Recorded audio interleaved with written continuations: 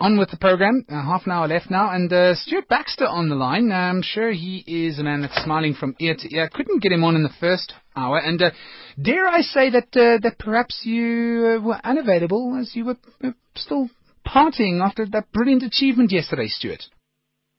Well, yeah, thank you. It's been very hectic, and the reason you couldn't get hold of me because I was desperately trying to get myself a new suit for the PSL Awards dinner gala tonight, because my suit from yesterday was covered in champagne by certain players pouring it all on my neck. So, yeah, I'm sorry about that, but good to be on now.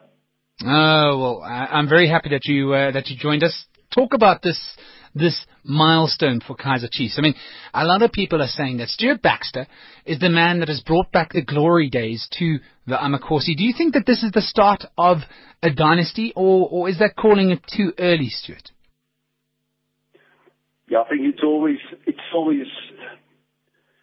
going to be the case that when we suddenly have success like this, that people are predicting both one thing and the other. So I think it's going to be a good start, and maybe this is the end of the beginning. It's not the beginning of the end, hopefully. So we'll have to work very, very hard to reproduce what we've done this year. No one's under any illusions about that, but everybody's optimistic, and that's right. When you've done a double, you should be optimistic. So we'll work very, very hard, and we'll see where the road takes us. What do you think was the cornerstone of your success this year, Stuart? Because Kaizer Chiefs have always been a big club in South Africa, and many believe, myself being an Orlando Pirates fan, would agree that they've underachieved over the past decade or so. What have you done differently this year to make sure that the men in yellow were triumphant? Well, I'm not sure. I can't say what the other coaches have done, so I don't know what I've done differently. I mean, you asked me for the cornerstones. I mean, we always break down the game or the requirements of the game into technical, tactical, mental, physical, but also social. You know, I mean, I think the players have applied themselves to try to understand their role in each of those categories.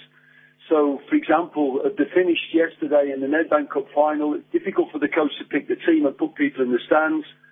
But if you've seen the people in the stands and you've seen the boys on the bench and the comment, encouragement, you'd realise that socially this squad has gelled very well, and they understand their role to be a good teammate. So I think the application in all of those 5 areas, I think that has probably been what has helped us. Would you say that you've came into a side and helped the players believe in themselves as well? Because just, you know, as an outsider, obviously we don't know what goes on behind the scenes.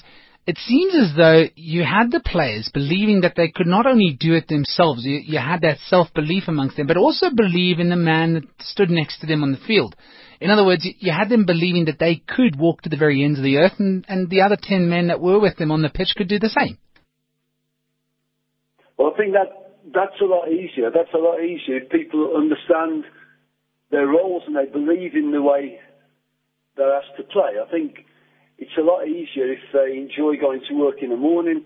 I'm not saying that's the be all and end all. We don't just tell jokes to each other when we arrive at training, but they work really, really hard. And I think they work hard at understanding better and better what the other guy needs, and understanding better and better what he has to do to allow the other guy to play. So I don't know if that's the case, but my experience has shown me that if players buy into it and they take a bit of ownership of it and they understand it and enjoy it, then there's more chance that they're going to gel into a fighting unit. So, Stuart Baxter, are you going to be here for the next couple of years to try and follow through on this project and ensure that there's silverware at the Amakosi next year? Well, whenever any team wins the double, it's strange if people don't start calling and asking, well, you know, what's the coach doing, or what's this player doing, and can we buy the goalkeeper? And that would be very strange if that didn't happen. But at the moment, I've got no other thoughts than I'm going to go through the next few weeks for trying to produce a plan for next year, and then we're going to go through a pre-season and trying to produce a team and a squad that can meet all the challenges that get thrown at us. So I think it's going to be inevitable. There's going to be all sorts of speculations about our squad at the moment, but in my mind, there's only the pre-season that's waiting. All right, so my PSL snitch was wrong when he said that you're going to be wearing black next season and coaching Orlando Pirates. I would think he's got about as much chance of seeing the Pope in the bath. All right, well, we're lucky that this radio station isn't broadcast to the Vatican City, but thanks very much for that one, Stuart. Enjoy this joyous occasion, I'm sure, for you and for your players, and especially Kaiser Chiefs fans. We look forward to having you involved in South African football in years to come.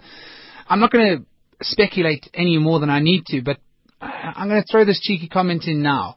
Now that you have achieved in the local South African football scene, would you ever consider taking the reins over at Bafana Bafana again in the years to come?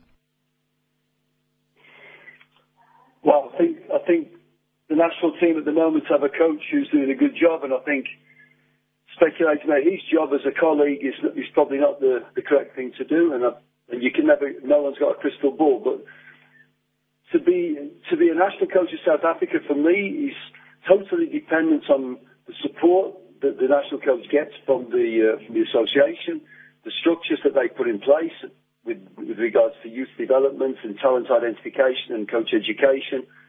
And if you put those programs in and people are serious about doing it, then the South African national job would be a fantastic job.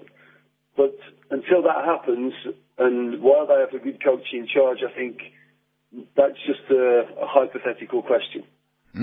Diplomatic to the end. Stuart Baxter, thank you so much for chatting to us on SAFM Sports Special. Mighty fine time this season, and I hope to see that performance repeated. Not necessarily you guys winning the trophy game, because I am an Orlando Pirates fan, but competition is the lifeblood of sport, and you were the one that brought it through in the PSL this season, so we thank you for that. Thank you. Stuart Baxter on SAFM Sports Special.